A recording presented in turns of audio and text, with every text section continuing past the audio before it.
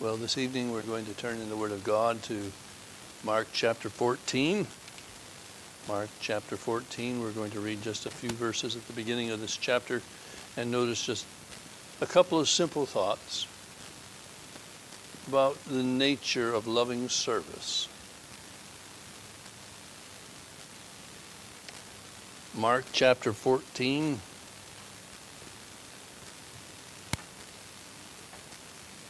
And we read the following. After 2 days was the feast of the Passover and of unleavened bread. And the chief priests and the scribes sought how they might take him by craft and put him to death. But they said, not on the feast day, lest there be an uproar of the people.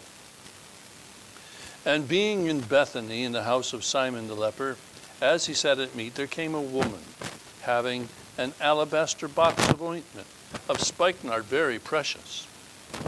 And she brake the box and poured it on his head. And there were some that had indignation within themselves and said, why was this waste of the ointment made? For it might have been sold for more than 300 pence and have been given to the poor. And they murmured against her. And Jesus said, let her alone. Why trouble ye her? She hath wrought a good work on me. For ye have the poor with you always, and whensoever ye will, ye may do them good. But me ye have not always. She hath done what she could. She is come beforehand to anoint my body to the burying. Verily I say unto you, wheresoever this gospel shall be preached throughout the whole world, this also that she hath done shall be spoken of for a memorial of her. We'll end our reading there. We trust the Lord will bless his word to our hearts for the Lord's sake. This evening we're going to consider this incident that took place in the house of Simon the leper and consider the subject an example of true loving service. This woman performed a service for the cause and for the name and for the glory of the Lord Jesus. We would have to say that what she did was somewhat out of the ordinary. No man would call this the expected service. Then this service that she performed that day was not only questioned, but it brought indignation, if you could imagine. Verse 4 tells us, so there were some that had indignation within themselves and said, why was this waste of the ointment made? At the end of verse 5 it says, they murmured against her. In other words, there was a talking back and forth between themselves, that what she had done was both wasteful, but it was also inappropriate. And it was not wise. It was not true and good service. Good service would have been defined by what they had in their minds as service. We might contemplate within ourselves the reason for the condemnation of the act, and that reason may be actually multiple reasons. It may have had numerous causes, and it may have been a combination of things. But one thing that we have to note right from the start, one thing that is perhaps the key point of this portion is this, and this is my first thought. Service of Christ is rightly judged of no man, but Christ only. Service of Christ is rightly judged of no man, but Christ only. The judgment of this woman was that what she was doing for Christ was a great waste. She was a great waster. That was what their conclusion was. That is what the judgment was. That was what the verdict was about both the woman's service but also of her motive as well. Mr. Spurgeon makes the comment, and I paraphrase, the woman that we see here loved the Lord. She must have been very sorry to displease his followers. She would not have wanted to grieve the least of his servants. I don't think that this woman came in to do anything other than to bless the Lord. She had no desire, no intent to do anything that would have caused there to be grief or consternation by any of those that were there. In fact, I would quite frankly think that she would never have imagined that there would have been anybody that would have been mad or have been indignant at what she was doing to bless the Lord. But I think you find that these who saw her do this were guilty themselves of something here, and that is, I would say, that they were valuing the oil more than they were valuing Christ himself. And that is sometimes the way it is. That men set their minds and hearts on the things that are in the world, and perhaps even of the world, more than they consider what's Christ and for Christ. The fact that these who saw the woman and were indignant, counting her service a waste, I think, really revealed the lukewarmness of their own love for Christ. Perhaps they were somewhat convicted. Perhaps they thought within themselves, oh, well, maybe we should have done something. But this is over the top. This is way too much. Oh, it pulls back the veil and shows the hearts of these, even though you'd have to say they were followers of Christ, though they were the disciples of Christ, perhaps most of them or some of them, it did show that there was a lukewarmness. Perhaps these men who viewed what this woman did were reproved. But no matter what, I say this, they misjudged. And I say this true, that no man can truly judge what is done in the service of Christ. That is the judgment of the Lord Jesus alone. You know, I was just thinking as I was mulling over this in my mind, you know, maybe these men were also indignant and murmured because her service was, and I put this in bold letters here, or could it, unlike theirs. It was not in keeping with the approved means. This is what we do, and this is what we use in our service. Well, she stepped outside of the norms here, and they condemned it. All service, we read and we understand from this, ought to be that which is done unto the Lord, with kind regard to others, but that regard for others is not going to override what we think and what we do in the name of Christ. There's a principle, there's a truth, there's a point in the nature of true service. Mr. Spurgeon also said in this regard, he said, "No, my brothers or sisters, you must not be too much distressed if the best of the household misjudge you, for it has happened to many favored ones before you."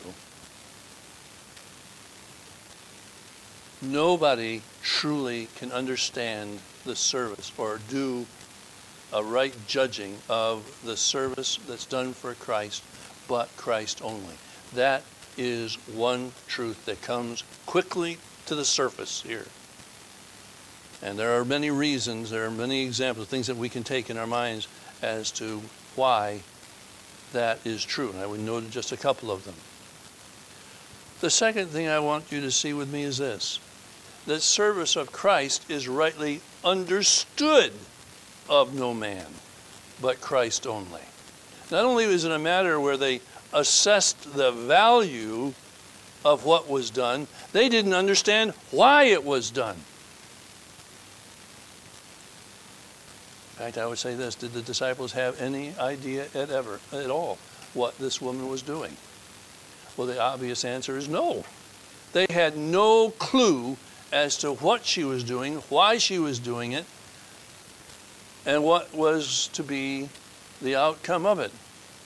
The Lord alone understood. And I would say this: the Lord had moved on her heart long before she did this. This was not a service that was just cooked up in her own thinking. This was not something that appeared to her as a random idea as she happened to be sitting in her house one day.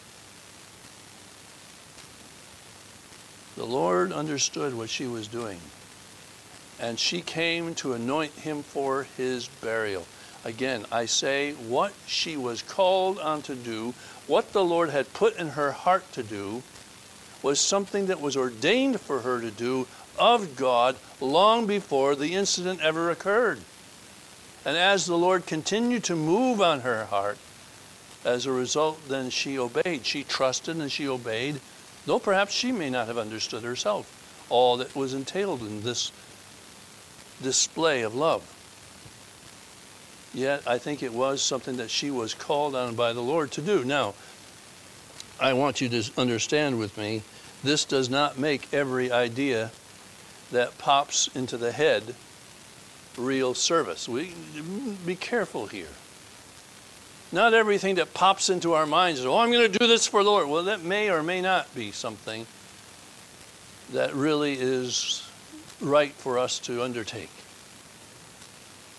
And I don't think that that's what's happened here. I don't think at all it was something that just popped into her head. And I say that that is not at all what we're seeing. The point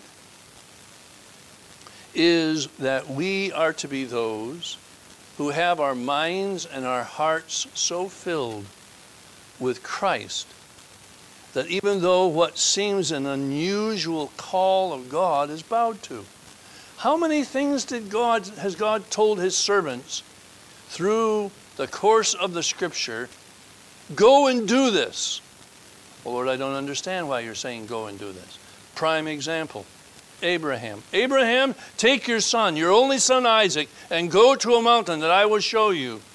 I don't understand this. This is highly unusual. This is not something that is ordinary at all. But the Lord said to do it. I will trust my God and I will obey. How many other things are there like that? We could begin the list, and I'm not sure that we would have really time to consider every one of them. But that is not out of the ordinary. The Lord sometimes will have us to lay upon our hearts what men would say, that is just not in keeping with what we do. It's also something that our own minds would say, that's not something that I can do. You know, I was thinking, for God to tell Noah, build an ark. And by the way, it's going to take you probably 75 years or more to build it. And by the way, you don't know, you don't have a clue where you're going to get the materials to make this, or how to do it, the size of it, the shape of it. You don't know anything about it. But I'm going to start. I'm going to start was Noah's reply. He did what the Lord told him to do. Sometimes the Lord lays on our hearts things that men don't understand, but he has ordained for it to be done, though I think, again, we must be those who don't look at that as, well, the idea is now all important. No, take the idea and pray it over and pray it over and pray it over. And as God then leads, we act. And so I say, her service, what she did not originate in her own mind. And no one was able really to understand in that day, at that moment, what she did. Save Christ only. But God had ordained it. And again, she might have questioned it at first. Is this really what needs to be done? You know, there's sometimes the Lord leads us to do things where you and I would say, is this really what God wants me to do? Boy, this is going to cost a lot, or this is going to take a lot, or the effort or the resources that are needed for this, I'm not sure how it can be done. She may have questioned it at first, but she yielded and went forward in spite of even the opposition that she found from those that you would have to say were God's choice servants. And again, I say her service was one of obedience rather than rash, emotional showing of some service-like activity. Service of Christ is rightly understood of no man but Christ only. But then I want you to see in the third place, and this is my last thought actually, service of Christ is rightly rewarded of no man but Christ only. Service of Christ is rightly rewarded of no man but Christ only. Nobody gave this woman credit for doing that which was good and right and blessed. They all judged it something that was not good. However, the Lord Jesus said the opposite. You know, there's some things about this woman and her service that really stand out to me. When you see verse 8, the Lord saying, she hath done what she could. The Lord doesn't ever expect us to do what we can't do. He never calls us to do what is beyond us or what we won't have the resources to do. It never happens. But the Lord does call us to do what we can. You know, I think of this woman's service. It was rather humble. Really, what did she do? Really, she had a box of ointment. That's all she had. From the words that we have here, she did what she could. You'd almost expect the Lord saying, that's all she had. That's the only way that she could bless me. That's the way that she had in her hand to serve me. And she used it. And I think that there's, even though the dollar sign, if you want to see, with this woman's gift and the widow's mite are so vastly different, the spirit is the same. And I think the Lord's commendation is very much the same. She had done what she could, or she cast in all that she had.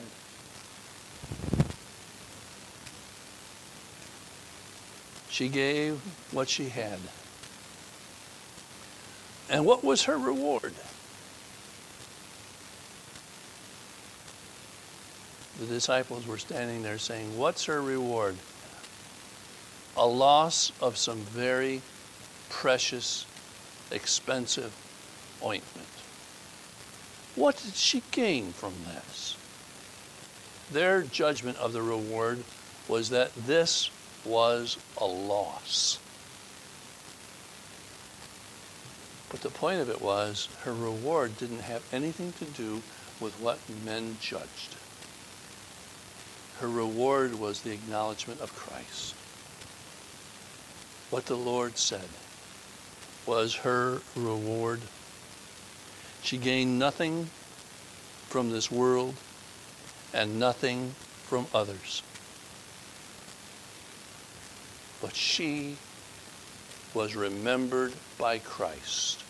And Christ placed a blessing on her that, well, how many can say this? What little thing she did will now be remembered of her forever. As long as the word of God stands, what this woman did is going to stand as a memorial for her.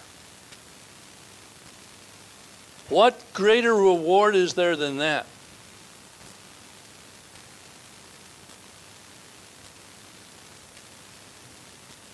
Here you have an example of loving service. And I'm not trying to say that you and I should be open to all kinds of strange and rash things that pop into our head is what service for Christ means. No, but I think we need to understand that oftentimes when we serve the Lord, it's not going to be that which is rightly judged. It may not be that which is understood, and it may not be that which is rewarded at all, ever in this lifetime. But we're still called. We're ordained of the Lord to do what we can for Jesus' sake. So you say, what's the conclusion? I think this. We need to be then those who listen for the Lord's voice. I would have you do this. I would have you go here. I would have you do what you can in this way or that way. And again, listen for the voice of the Lord. Be in the Word. Be in prayer, that your ears are open to hear the voice of the shepherd, that you might follow after him. Then, when you hear, follow. Do what the Lord says. You can imagine how, I keep thinking about this woman, how did she really react to the faces of those that were in the room around her? Even after she did this and the Lord commended her, how would she be looking at these people that were in that room? I think, how did this woman leave the place? You kind of feel like, was she apologetic? Was she in some ways intimidated? Or was... I can't imagine how this woman felt at the reaction to these people. She was loving Christ. They reacted this way. How would she have walked out of that place? Well, that didn't matter. It didn't matter how she left. What mattered was that it was known of Christ. She did what was laid upon her heart. I say of the Spirit of God before. She did. She listened, she followed, but then ultimately I think that this woman could rest. That's what we ought to do as well. We rest in the will of God. We don't understand it. Sometimes we don't really perceive all the good of what comes, but we rest. It's in the hand of the Lord. Lord, do with it what you will. Lord, I speak this word to this person. I don't know what it's ever going to do. Lord, I give this help to this person. I don't know what it's ever going to do. Lord, I extend myself in some way to this person or in this situation. I don't know what is ever going to come of it. I may never see any. It probably didn't do any good. At least that's in our judgment. We rest in the providence and the will of God. That which is done for Jesus' sake. Doesn't the Lord tell us, even if we give a cup of cold water? Now really, what is that? What is that? To give a cup of cold water in his name? He says that the person that does, he will in no wise lose his reward. There's a reward. Wait a minute. There's a reward for giving a cup of water? There is with the Lord Jesus. There is with him. What he would have us to do, we do. Even if we say, but I don't understand. What good came from this thing? What good was it? That's not mine to say. That's not mine to be really concerned with. My place is to do, and then the rest that the Lord does with it what he will.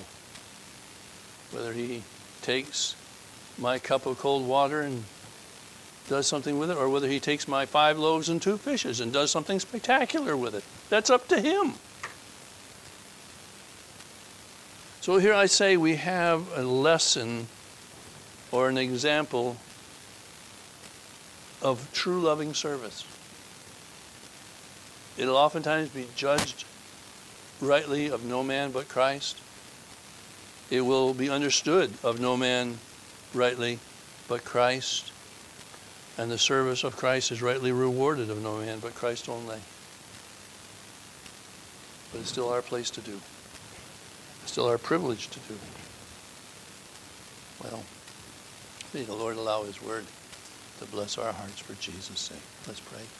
Father in heaven, now we pray that you will help us to be those who are willing to do what you tell us to do, though we may not understand it fully, or what the end of it would be, or how it can actually be done.